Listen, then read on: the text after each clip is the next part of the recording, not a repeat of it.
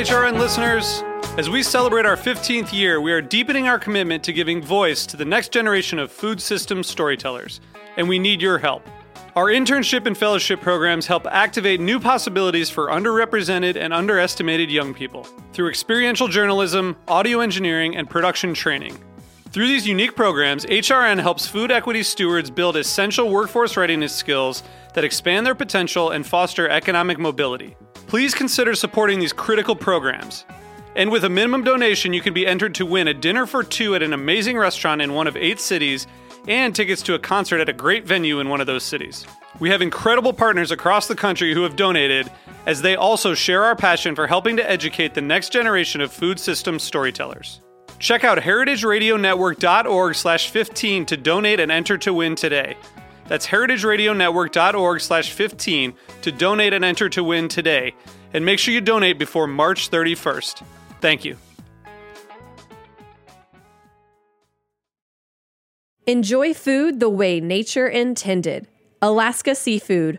Wild, natural, and sustainable. For more information, visit wildalaskaseafood.com. Hey, this is Kat, Communications Director of HRN, here with a preview of Episode 2 of Meat and 3. This week, we're talking pork. We'll learn the best way to make a BLT. I don't think I've ever successfully made a BLT just because I eat the bacon before any other part. How pitmasters and restaurateurs are helping put small-scale pig farmers back to work in Alabama. It's all about money. That's the bottom line. What pork has to do with economics. Farmers could be particularly affected by China's threat to levy its own tariffs on pork and soybeans. And with government. Basically, all of politics is pork at this point. So tune in on Friday afternoon for your weekly serving of Meat and 3. And make sure you subscribe to be the first to know when new episodes air.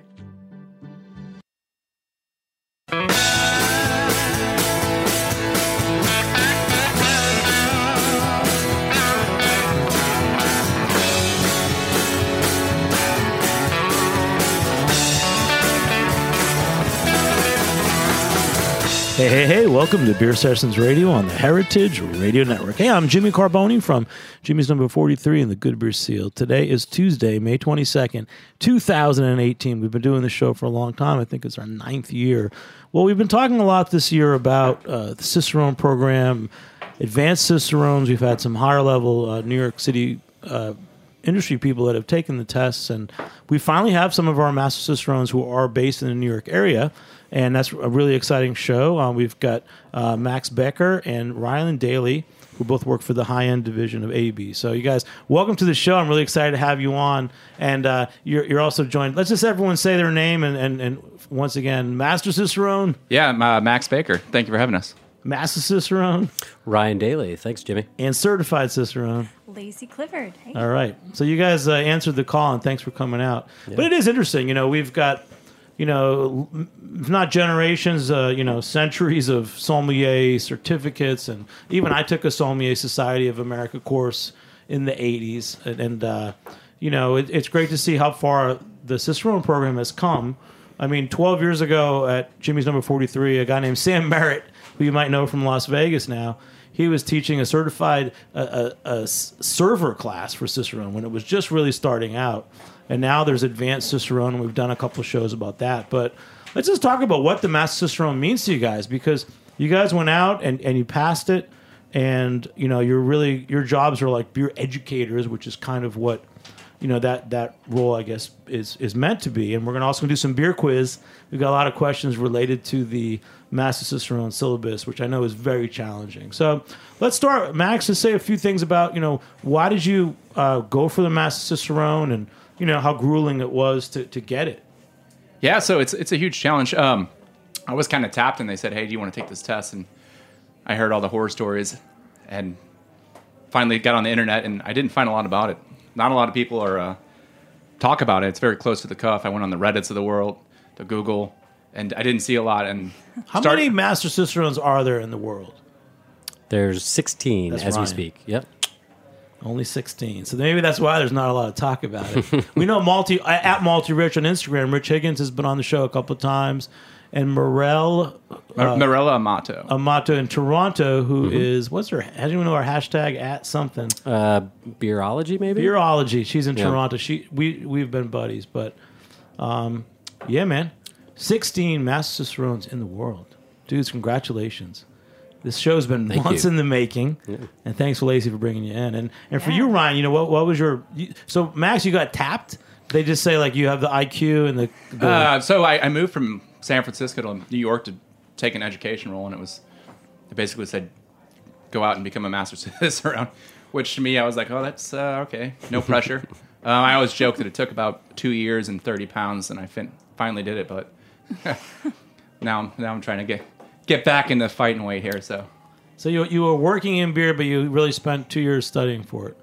Yeah, I was working in beer doing sales and marketing in Northern California, and I really had to commit almost 2 years of 60-plus hours a week sometimes, just reading, tasting, writing notes, forgetting, remembering, and kind of Drinking. Lots of I looked at samples. the Master Cicerone syllabus online.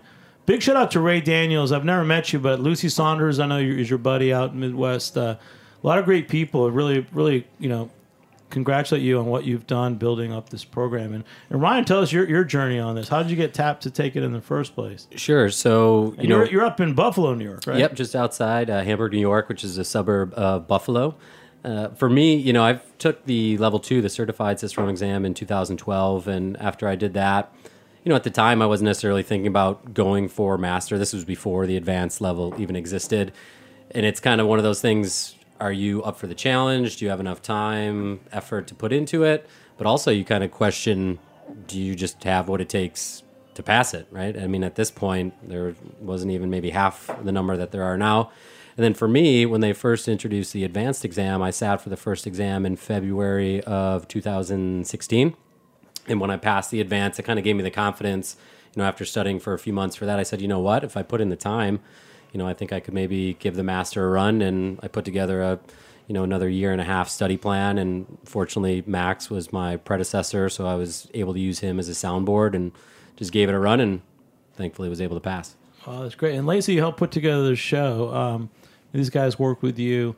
What's the importance of having Master Cicerones as beer educators? How do you see them in the industry? Oh my gosh. Well, no one knows more than these guys. I mean, when you take these guys anywhere on a tasting or to meet people, everyone is amazed at how much they didn't know about beer and how much more there is to discover. It's pretty cool. And how good looking we are. That's right. Well, also, you guys have you're natural speakers and great media people. World, watch out for the Master Cicerones. A few years ago, it was like our buddy from the brewery, Patrick Rue in California, became a Master Cicerone. And some people were surprised. I don't think we knew that he was actually taking it. But it also made sense that, he's a brewer, has a lot of deep knowledge, that he would do that. But are most of you guys more in terms of like you're almost academics and you're educators more than actually working brewers? Yeah, I'd say it's a little split. You have a few people that work specifically for brewery, like Patrick, a few of the BrewDog guys. You have a few people that work directly for the Cicerone program. Some people are just doing consultancy and kind of their own gig. Max and I do a lot of education, obviously, with the high end. So it's one of those things where everybody asks, well, if you pass, what happens? What do you become? What's the job after the fact? And it's really not one thing. I think everybody kind of goes down a different path, but ultimately we're all kind of celebrating beer and kind of paying forward just how amazing beer is. I do think having a different background helps you with the exam, though. I heard Patrick had a law background. I have a background in classical studies, which means I can memorize a lot of things and then quickly forget them. But working at a brewery helps because it kind of takes a village, and almost every person you see that works in the brewing industry, at the time I was studying, I asked, hey, do you know this? Have you seen this? Can I smell that? Can I taste that? So I was picking the brains of everybody I met for 2 years, and to kind of almost be like a symbiote and just take out their knowledge to get past the hump of the 85% you need to pass the test. Yeah, I would agree. I mean, it definitely was not an individual effort. I mean, Max was huge with me, but I had a small study group of 3 other guys that were taking the exam with me, so we were able to bounce some ideas, bounce information off each other. One of the guys, Gavin Harper, who ended up passing, brewmaster, incredibly smart guy.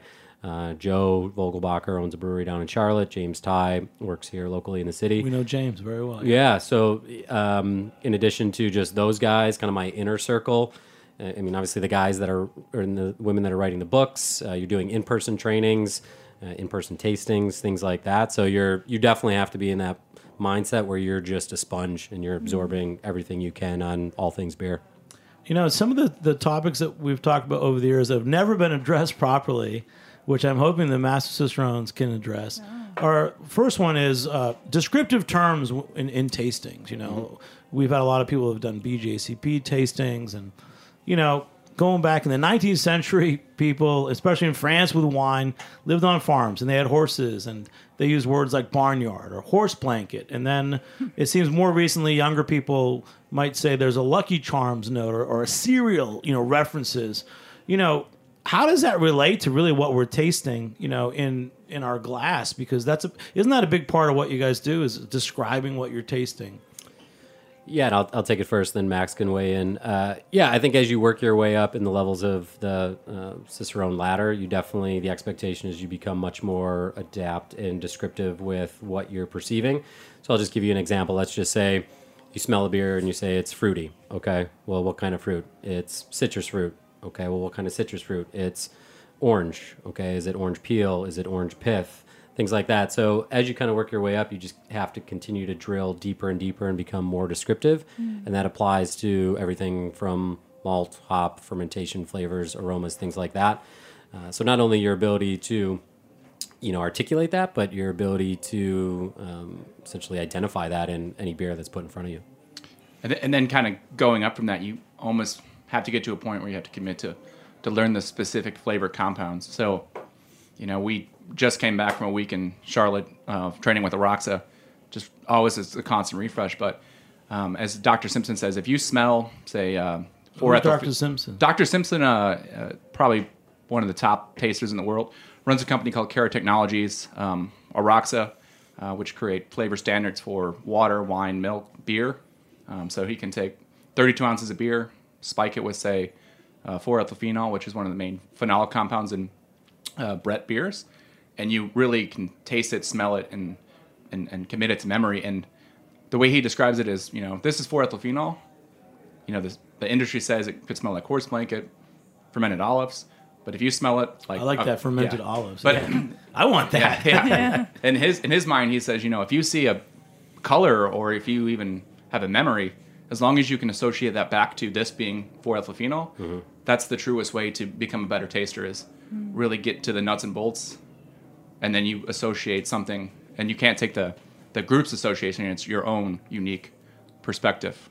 Yeah, and I think just to build off of that, you know, one of the things that's unique as you're being tested within the Master Cicerone exam is, you know, they're testing you to identify specific flavors by compound name, right? But how many people, if we walk around this bar right now and say, hey, does smell this 4-ethyl phenol, right, outside of Max and I, most people are going to be like, what the hell are you talking about? So they're also... saying it sounds better than horse blanket. Yeah, right?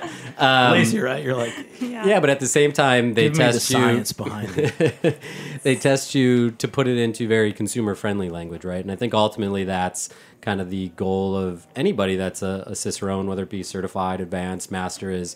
yeah, you know, you can get super beer geeky and technical, but at the same time, you're really just trying to get more and more people excited about beer and doing that in a way that they can easily understand and easily have a point of reference to. Yeah, one of the biggest things we do, even taking BJCP tests and doing a lot of tasting training, is we always tell people we're going to take them from the subjective to the objective.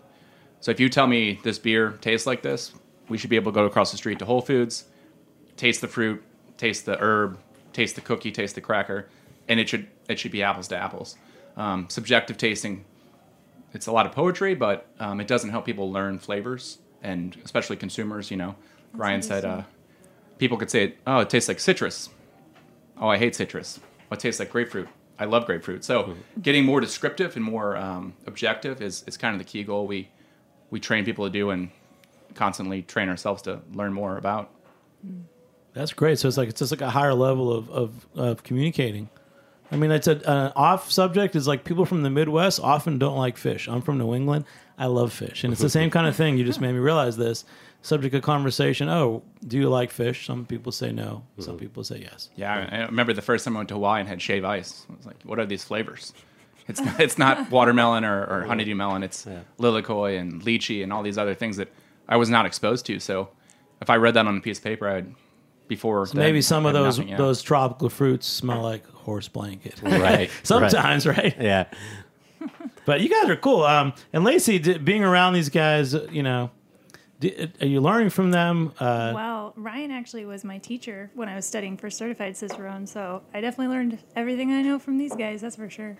And what kind of situations are they put in? So you're working with retail accounts, training industry salespeople. What are some of the actual jobs that you guys do as Master Cicerones? Sure. So, we kind of train people across what we would just say is beer-based topics. So it might be flavor, tasting, ingredients, process, pairing beer and food. And then we also try and train people on some of the beers, the breweries within our portfolio. So those are kind of our two wheelhouse spaces, and we'll do that with internal sales reps, whether it be just high-end AB or from some of our breweries. We'll work with our wholesalers. Sometimes state dependent, might do things with retailers, maybe some consumer events. So it's a little bit of a full spectrum of who we'll work with and who we'll train. But for the most part, it all comes back to either beer or what we'll say brewery or brand. And everyone's always excited, too, no matter who it is. They're like, there's a lot of knowledge. I mean, I actually want to go more with this. I just like how you just, help me understand. When we're talking about language, you just said about some people like citrus and they don't. You have to get more. Is it getting more descriptive, or is it being less descriptive? I think it's getting more descriptive because everyone has a different lexicon, and it's kind of said like citrus is such a broad category, tropical is such a broad category, red fruits is such a broad category. So it's getting more descriptive to where people are like, I love raspberries, but I hate blueberries, or I like apricots. I like that. That's me. Yeah, but I hate peaches. So I like this guy. Even as you describe beer, as you're a bar putting a menu description on paper, thinking about that, or even how we call beer sour, that turns a lot of people away from trying great beers. But, if you said it tastes like Greek yogurt, people will be like, well, I love Greek yogurt. Or tastes like kombucha. People will say, drink that every day. So I got my own Scooby. You got Scooby, yeah. So it's a lot about... Wait, Ryan, say that again one more time. I got my own Scooby. That's the best line so far. That's a good cut. Yeah. It's getting down to just relating it to food. Because, at the end of the day, beer is a food product. There's so many flavors that go from beer to food and food to beer that breaking it down, it's just beer. And there's all these great flavors, whether it's in the malt, the hops, the water, the yeast. And just finding ways to be technical, but also just relate them to the average person. And I think it's going to bring more people into the category when we stop trying to be as fancy as the wine world, and use more just everyday language, like tastes like Greek yogurt. Right? We're on to a roll. This is going great. Quick shout out. What beer is in our glass? So we are drinking a Goose Island Lolita from the year of our Lord 2013 here. It's so good. It was at the Three Sisters series. Yeah. Part of the Sour Sisters. Lolita is aged in wine barrels. Put about 50 pounds of fresh raspberries, a little bit of wild yeast. So you get this nice fresh raspberry jam-like quality, but then there's also kind of this nice tart, sweet tart, chalky taste and texture to it as well. It's pretty delicious. All right, great. That's a great start. We'll be back in a few minutes on Beer Sessions Radio. All right.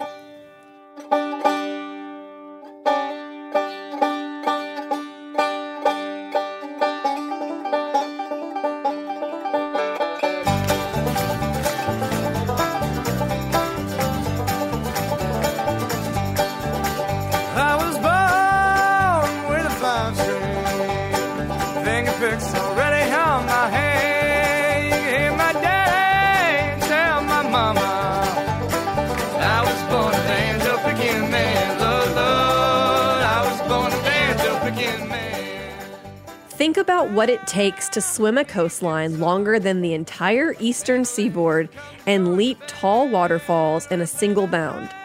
What does it take to survive 200 feet deep in icy saltwater? What would you be made of? Wild Alaska seafood is made of tight muscle mass, long-chain omega-3s, and incredible micronutrients.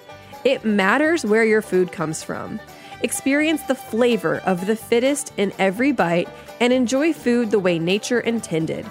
Alaska Seafood. Wild, natural, and sustainable. Ask for Alaska on the menu, grocery store, or smart device. For more information, visit wildalaskaseafood.com.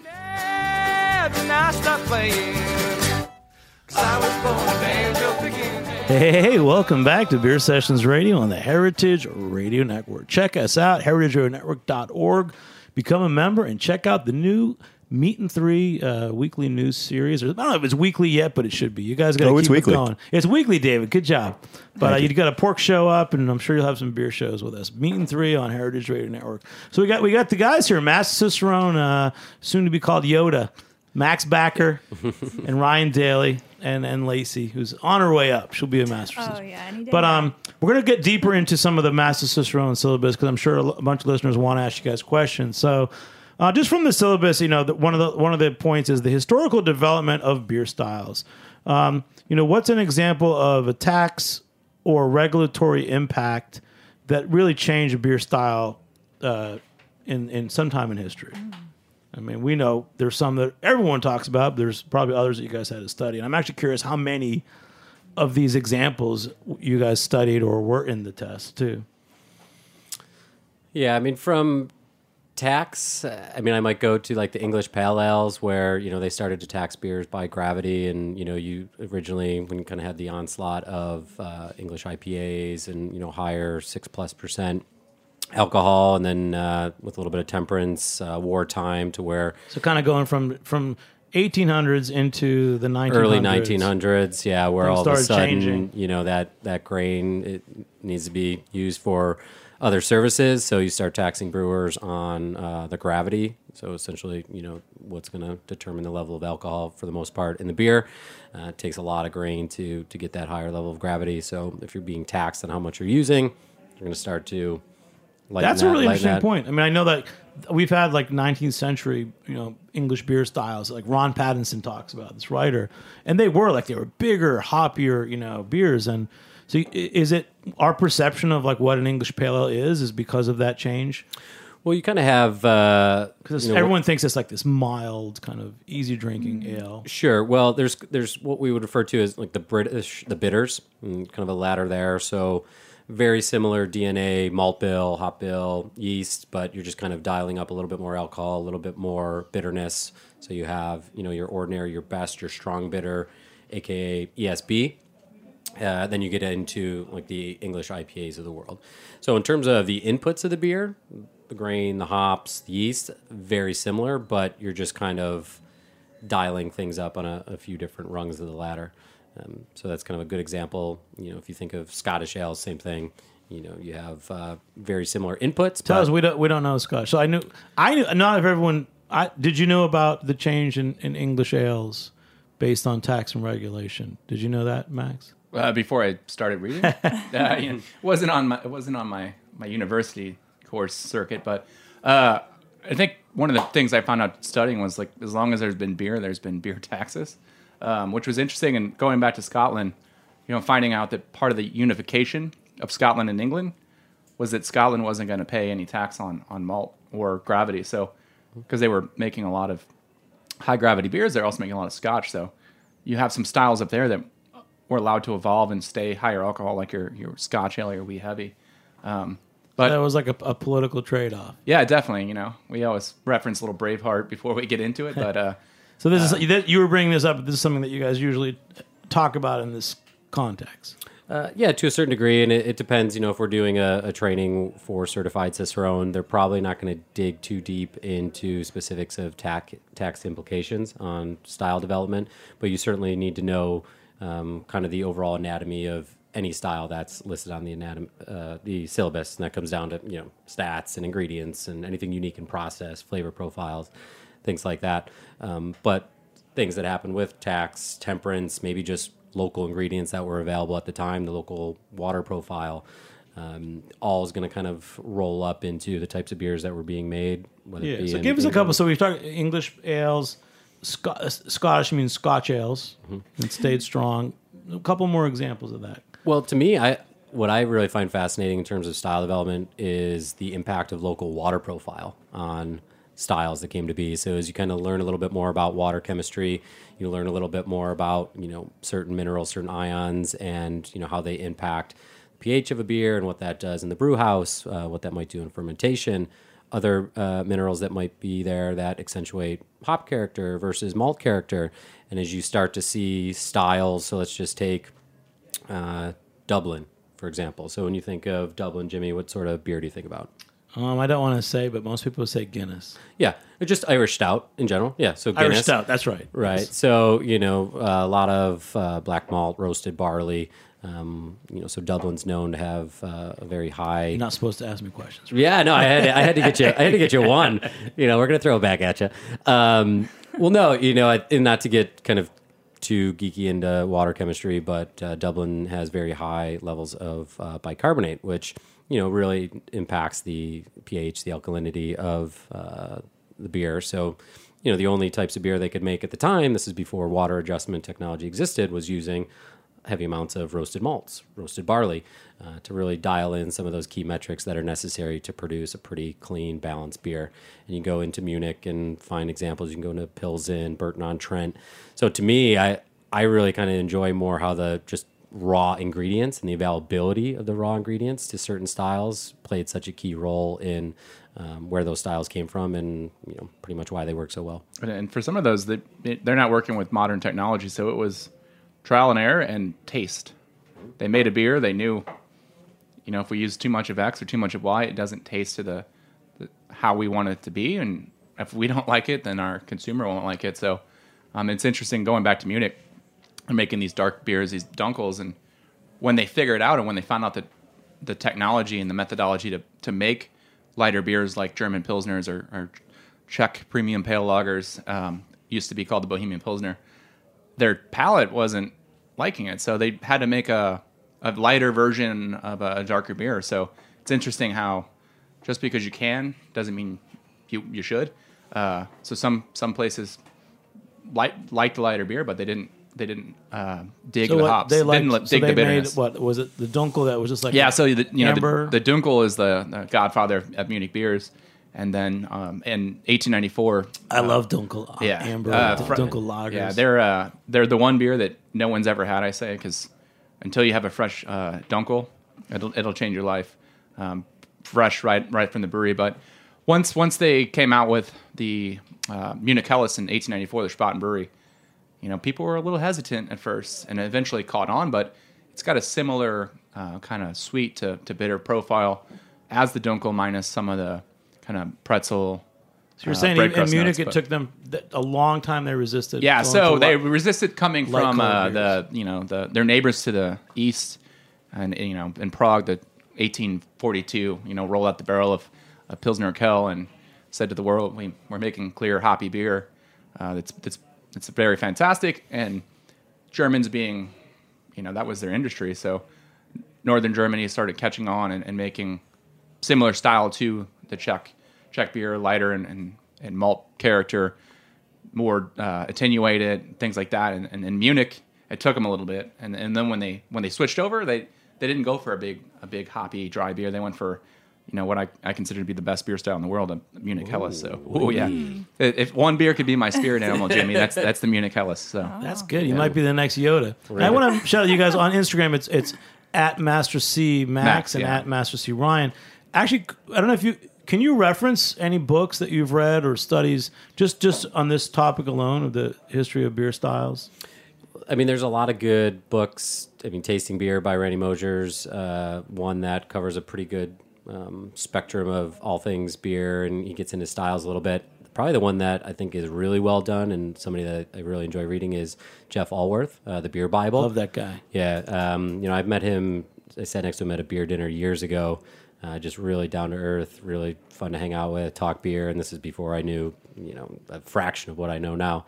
Not that I know much. But I'd say when it comes to styles, kind of the history, the story behind a lot of styles, The Beer Bible by Jeff Allworth is definitely worth a pickup.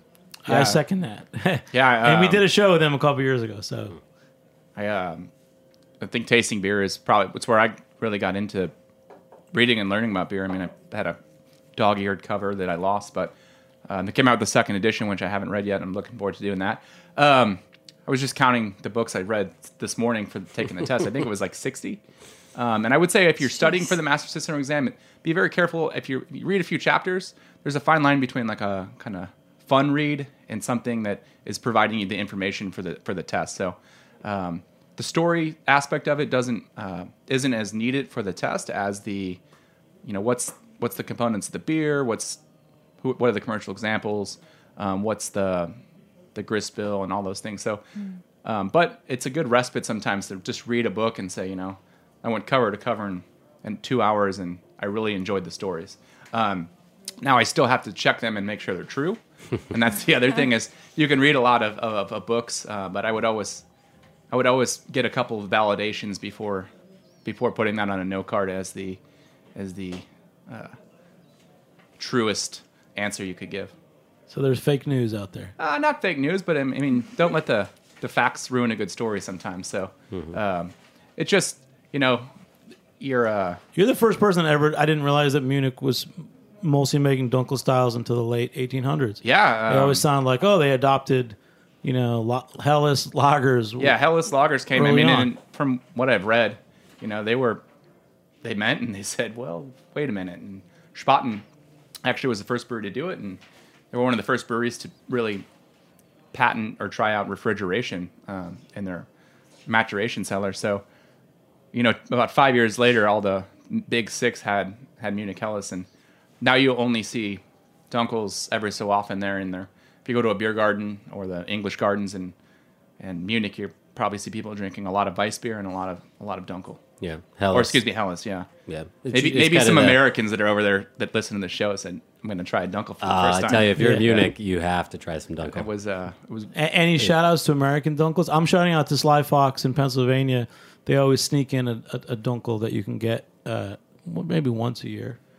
We're in St. Louis a decent amount. Urban Chestnut makes a good one. I want to say it's Dorf Beer is maybe the brand name, but they make a pretty good Dunkel. It is a style that if you go to a brewery and once you read through the 12 IPAs that are on, if you see Munich Dunkel or Alt Beer or a few other styles, try that one first because it's probably worth your while. That's a great point. And the second beer we're drinking, what is it? Sure. So it looks like we have a little Wicked Weed. This is a Brett beer fermented with a few different tropical fruits. Get some pineapple, some passion fruit, some mango, and a little bit of grapefruit. So this one's nice. I mean, to me, I get a lot of like lemongrass, like lemon peel, a lot of pineapple, a little bit of mango. Still has that nice kind of chalky, sweet tart, lactic character, but it's still pretty drinkable. Yeah, there's definitely some nice Brett. Almost a hint of leathery hiding underneath the surface, but it's fantastic in the aroma and mouthfeel and flavor for sure. This is great, man. I appreciate the taste so far. We're going to take another short break. We'll be back in a few minutes on Beer Sessions Radio. All right.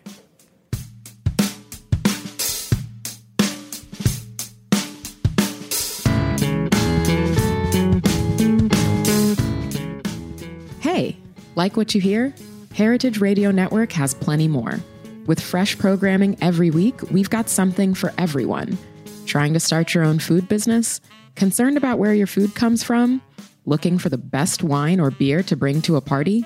Find our shows on iTunes or Stitcher, or head to heritageradionetwork.org to listen live and subscribe to our newsletter. Hey, welcome back to Beer Sessions Radio on the Heritage Radio Network. Hey, check us out, heritageradionetwork.org. So this is the Beer Quiz with Master Cicerone show. These guys really do know a lot, and I'm really happy to be here. We've been talking about getting Master Cicerones on for a while, and they really do know what they're talking about, and, beer is kind of getting up there with wine, wine sommeliers, and people are going to know what a Cicerone is soon if they don't already. So we got Max and Ryan. So our next subject, we've covered a couple of points. Let's just talk about the test. So the Master Cicerone test is notoriously grueling. It's 2 days. There's written oral exams and tastings. So, but some of the people that are proctors who are doing the exams are really well-known people in the beer industry. Why don't you guys talk about a couple of those people? Yeah, I mean, it's... Because it might make it worth your while. You might want to take the test just to meet some of them. Yeah, no, it's And a lot of the people you see, were like, I read 2 books by you before I even sat in this chair in front of you. I have to say, the first proctor I had was Jennifer Tolley out of Auburn Ale House. She just wrote a fantastic book on session beers, which love that book. Just came out. Yeah. I highly recommend reading that.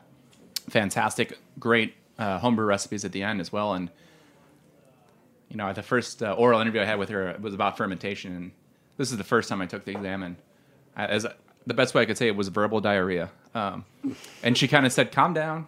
We're just talking about a fermenter here." And then I kind of got a second bearing, but she giving me that kind of like, "Hey, it's just a test thing," and me going back and talking about fermenters or bright tanks or something helped me out. And then I also, in my first attempt, sat in front of the world famous Mitch Steele, which I'd love to have some beers with him outside of that environment. But so former brewmaster of Stone, and just opened a new project down in Atlanta called New Realm, brewing some great beers down there. So it's interesting because they present the court when you get there on the first day, and like, oh man, I'm gonna have to answer any question from the syllabus or whatever they pull out of their hat about whatever water, malt, IPAs. Mitch Steele asked you a question on IPAs. Probably not going to be able to. They have to brush up on it too before the test, I'm sure, right? Oh yeah. No, you're all studying. You can't use the Webster's Dictionary defines an IPA as your answer. But so it was fantastic. I know Ryan had a few different people when he took it. Yeah, I would say, just from the format itself, 2 days long. You mentioned written. You're doing 12 different oral exams, 8 different tasting exams. And to me, you can never look kind of behind you. Whatever you're doing, if you make a little mistake, you can't stop and be like, oh, crap, I just messed this up. My day's done. The test is done. You just got to kind of stay in the moment and just plow through. It's an absolute gauntlet. Because, you're going to walk into one room and there's Ray Daniels. We call him, a.k.a. Mr. Cicerone, just sitting there. And, he's a really nice guy, but he doesn't give you much emotion when you're doing an exam with him. And, he'll grill you for 10, 15 minutes. Then you walk out, you walk into the next room, and there's Randy Mosier. And he wants to talk beer and food. And you're like, okay, well, sure. I've read a few of your books and you obviously know your stuff. So the proctors are... the leaders of our industry. They're the people that we learn from, that we've read their books. I had Steve Homburg on cask, Steve Parks on brewing, Dick Cantwell. Who's Steve Homburg? He does a lot of work around cask beer, real ale. Cask is a part of the keeping and serving portion of the syllabus. So certainly fair game for the exam. Really nice guy. I was fortunate to actually have a few beers with him after the fact, after the test. It's one of those things where you have to know your stuff. These aren't guys that, or ladies that you're going to just start to spew a bunch of verbal diarrhea at, and they're going to say, okay, well, that sounded good. It either hits the mark or it doesn't. So it's daunting, but I would also say this, it's doable.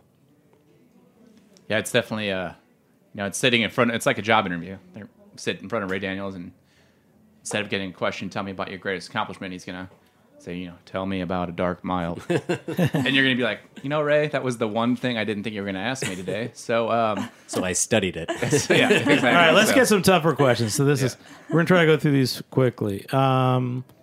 Okay, wow, these are tough questions. Keeping and serving beer, since you mentioned that.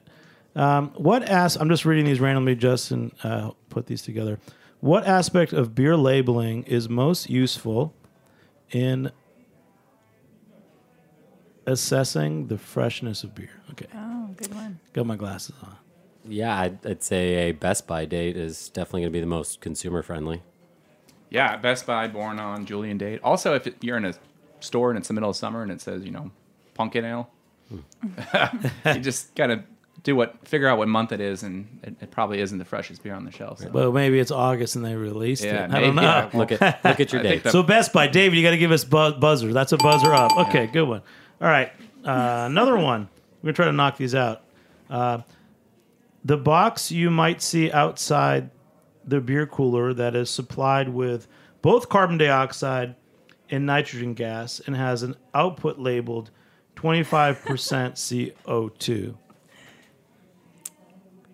I'm going to go blender box. Yeah. What or is a nitrogen blender box, generator, yeah. Alex? So Gas for, blender. yeah, What for does that the, for the master exam, what they're going to do is mess that up. They'll probably turn the valves off, empty the CO2. They're gonna do something to put the gremlin in the system. So that you actually have to handle the system. yeah, they're So it's not just an oral question. So when you do your keeping and serving, so your draft kind of assessment, you're going to have somebody like Neil Witt, who helped co-write the BA draft quality manual, and he's going to say, you have 8 minutes to make this draft faucet pour beer at a flow rate of 2 ounces a second. The keg room's back there, and you got to run. It's kind of like supermarket sweep almost. You're trying to get the turkeys and the high dollar bottoms first, and then you run and you either works or it doesn't. And you go back and you continue your troubleshooting. All right, another one. What is the best way to dry beer glasses, and what item or equipment is required?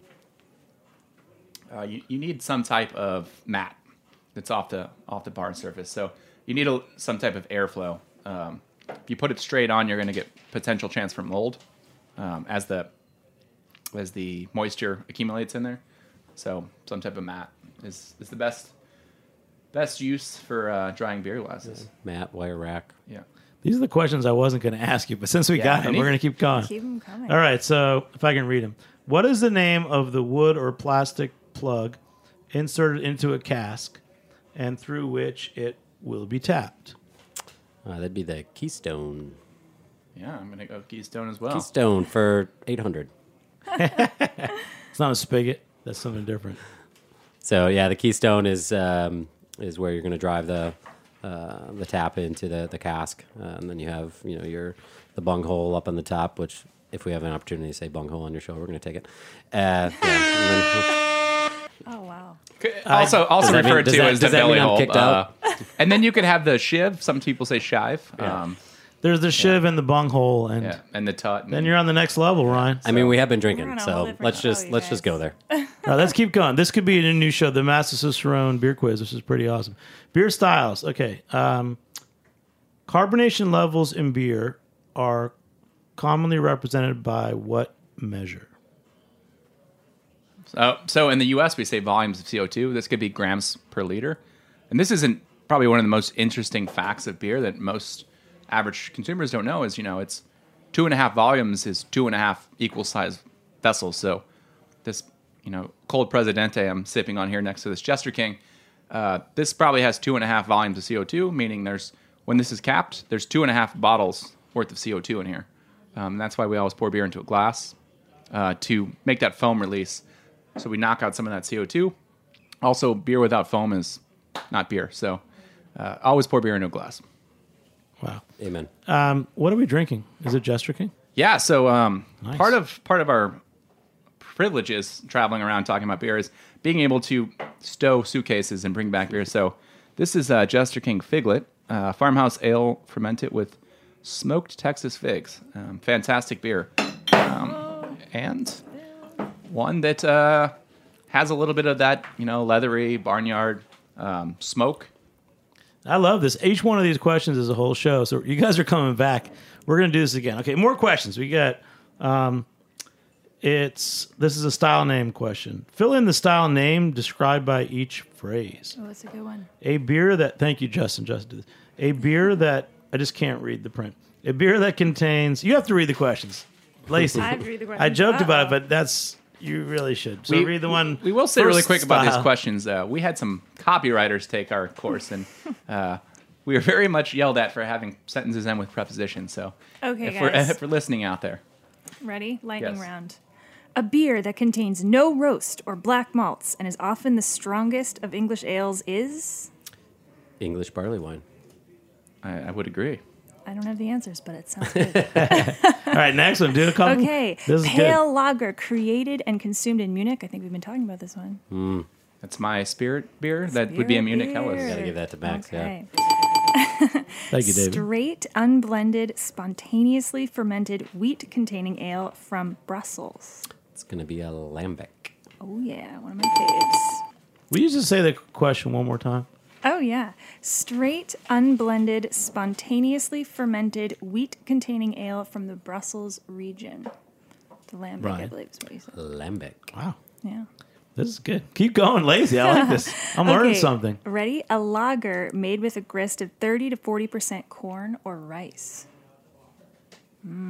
So just a lager? I mean, that's a Well, it does say open question. So that lager, could be but- either American lager or American light lager, depending on the ABV and bitterness units. Indeed. And one more, and then I'm going to ask a All right, serious one more. question. Best known Irish beer style made with roast barley. Can I hear it? Yeah, world famous Irish stout. Oh, yeah. I like that. Irish dry stout. Now, I'm just on a off, like, just to go on a final, like, nice conversation before we go. That was a great beer quiz. Thank you, Justin and Lacey. Oh, yeah. You're talking about language. We had a great conversation before about, descriptive words. When you talk about fermentation, what's going on there? Yeast, there's ale versus lager. One thing that's interesting is how do you talk to people about sour beers? Like there's wild, there's sour, there's Brett. How do you talk to people about that as educators? Sure. Well, I think one is just assigning a little bit of a level of intensity to the acidity or the sourness of the beer, just to brace somebody, no pun intended, for what they're about to experience. Sour on its own, I think, can be a little abrasive or off-putting. But like Max said, is it sour like Greek yogurt? Is it like lemon juice? Is it like Warheads, acidic, candy-like sour, tart? So there's kind of the basic taste element of that question. Max, what did you say? Warheads. Warheads? The candy kids eat. Like lemon warheads. See, I don't know. Yeah, and then I know about candy horse I ate as a blankets. kid. yeah. And then you can get into the flavor realm of, certainly if there's bacteria, you can get into one or multiple flavor spaces. If there's wild yeast, that's going to take us back into some of that wild, funky stuff we've been talking about. I think you just want to kind of frame up and paint the best picture you can for somebody of what they're about to experience using as much descriptive language as we can. And then ultimately you want them to taste it and kind of see what they get out of it. There's also sometimes just asking people questions like, what do you drink? Do you drink kombucha? No. Okay. Probably not going to start you off here. Do you like Greek yogurt? I mentioned that a few times. Same thing translates to bitterness with coffee. I just asked somebody the other day, do you drink coffee? And they said, I like coffee with a lot of sweetener and a lot of creamer. And I said, you probably don't like very bitter beers, do you? And I said, absolutely not. So, but they like a little bit of bitterness. So it's finding that level, and then that's the base. And then once you have your base, you build up. You compared it to me like white or red wine too, right? Like, I like a floral white, or I like a rich red. You can kind of pair it with it's to bring people into the category. It's if you start them off on something that you like, and you probably it's not going to be their cup of tea or cup of beer for the first time. It's finding the thing that is in their space at that time in that place. Start them off there, and then before they know it, they're going to be hoarding beer in their basement. So yeah, and I think the best way, Max mentioned this earlier, using just food as the analogy. If you just talk to people about what they really enjoy eating and drinking on a regular daily basis, and then you kind of start to uncover what those flavors are. And that's one of the beauties about beer is whether it's, a malt forward beer, hop forward beer, fermentation forward beer, there's going to be a flavor that somebody's going to find that they love. They just might not have discovered it at this point. Or may have not known it was in a beer. That's cool. And for what you guys are doing as beer educators, do you think, what is the goal with your knowledge? Like, let's say we're talking about sour beer. Is it that every account out there has the exact wording on a beer list so that everyone can answer it, even if the bartenders aren't educated? How far can this education go? Or do you think that everyone just across the board will be picking up on better language, better knowledge? For me, it's that when somebody describes a beer, they describe it in the best possible light. The worst thing ever is to say, hey, what's that taste like? And people go, it's super bitter. You wouldn't like it. Because if I'm a non-beer drinker, I'm going to say, well, it's super bitter. I'm not going to like it. But to say, oh, it's we say qualitative versus quantitative. So it's got a pronounced bitterness. It's kind of like arugula, or it's kind of like, black espresso. Giving beer the best possible chance, because a lot of times people want to order beer on their first call or maybe their second call, and sometimes they're persuaded not to because of how it's described, or maybe the person that's that's selling it says, I don't like it, right? So, it's our job to say, if you don't like it, you should at least know how to describe it, because, not everyone I'll likes give that. something. You just said something really great. I'll give that credit to beer. I think one thing that's happened with wine, and the exception is like the new natural wine movement, which I'm a big fan of. So much of wine has become this international styles. There's certain types of reds, certain type of whites, and you can make it whether it's Slovenia or Australia. There's not a lot of variation, but they have the styles down, and I think that's great for the market and for consumers as well. But I like that beer is still in that phase where you've got country styles. I didn't know how to describe a lambic until you read that question to me, Lacey. So how do you see where beer is going? You think that beer is going to become more international stylized, or you think that there's room for people to be open to tastes and descriptions? I think there's a ton of opportunity for people just to discover what's going on with beer right now. We kind of take it for granted because we work in the industry. I mean, a lot of times I'm traveling the country with Max, who knows more about beer than most people I've ever met. So if I'm talking about beer with him, everything seems like, oh, of course we know everything about what's happening in all these flavors. But I think for the majority of people out there, we kind of take for granted that they should know this, or they may know this where they really don't. And I think that's really our role, and our goal as Master Cicerones is ultimately getting more people interested in beer. If you don't think there's a beer that you like, you just haven't found it yet, or if you've dipped your toe in and you maybe haven't had the best experience, we just haven't gotten you to the right place yet. Yeah. And that's what I really like about what I've learned, and hopefully what we can do moving forward is, just getting more and more people excited about beer. The whole industry, right? I mean, So one thing I learned from a former brewmaster named George Rice, who was kind of one of my early mentors, is he mentioned to me the rule of 3. You really have to have it 3 times in a full capacity to make that decision if you like it or you don't like it. So sometimes trying something once, maybe not even the right ambiance, you don't want to be too quick to judge. You want to I always say, have a beer to sit on the couch and really get into it. And then if you don't like it after the third one, it's not your cup of tea. But if you do, and where did you know George Rice?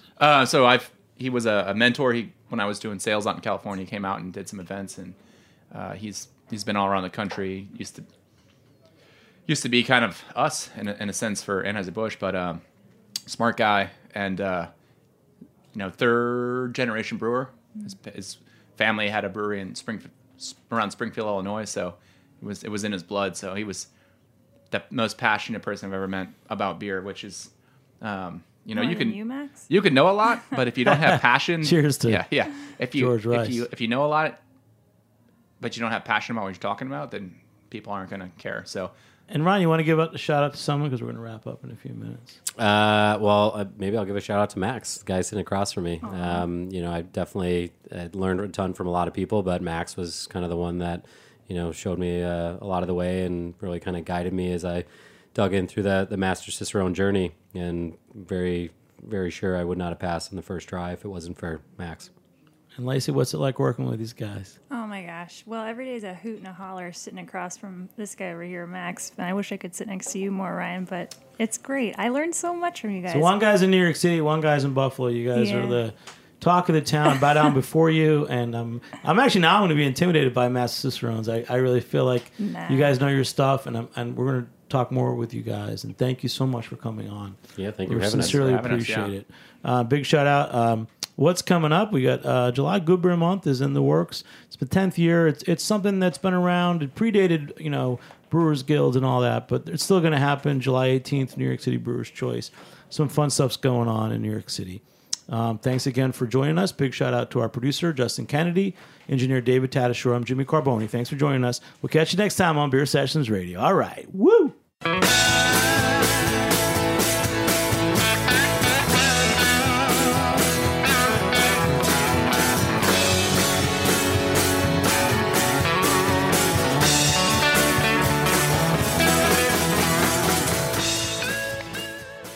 Thanks for listening to Heritage Radio Network, food radio supported by you. For our freshest content and to hear about exclusive events, subscribe to our newsletter. Enter your email at the bottom of our website, heritageradionetwork.org. Connect with us on Facebook, Instagram, and Twitter at heritage_radio. Heritage Radio Network is a nonprofit organization driving conversations to make the world a better, fairer, more delicious place. And we couldn't do it without support from listeners like you. Want to be a part of the food world's most innovative community? Rate the shows you like, tell your friends, and please join our community by becoming a member. Just click on the beating heart at the top right of our homepage. Thanks for listening.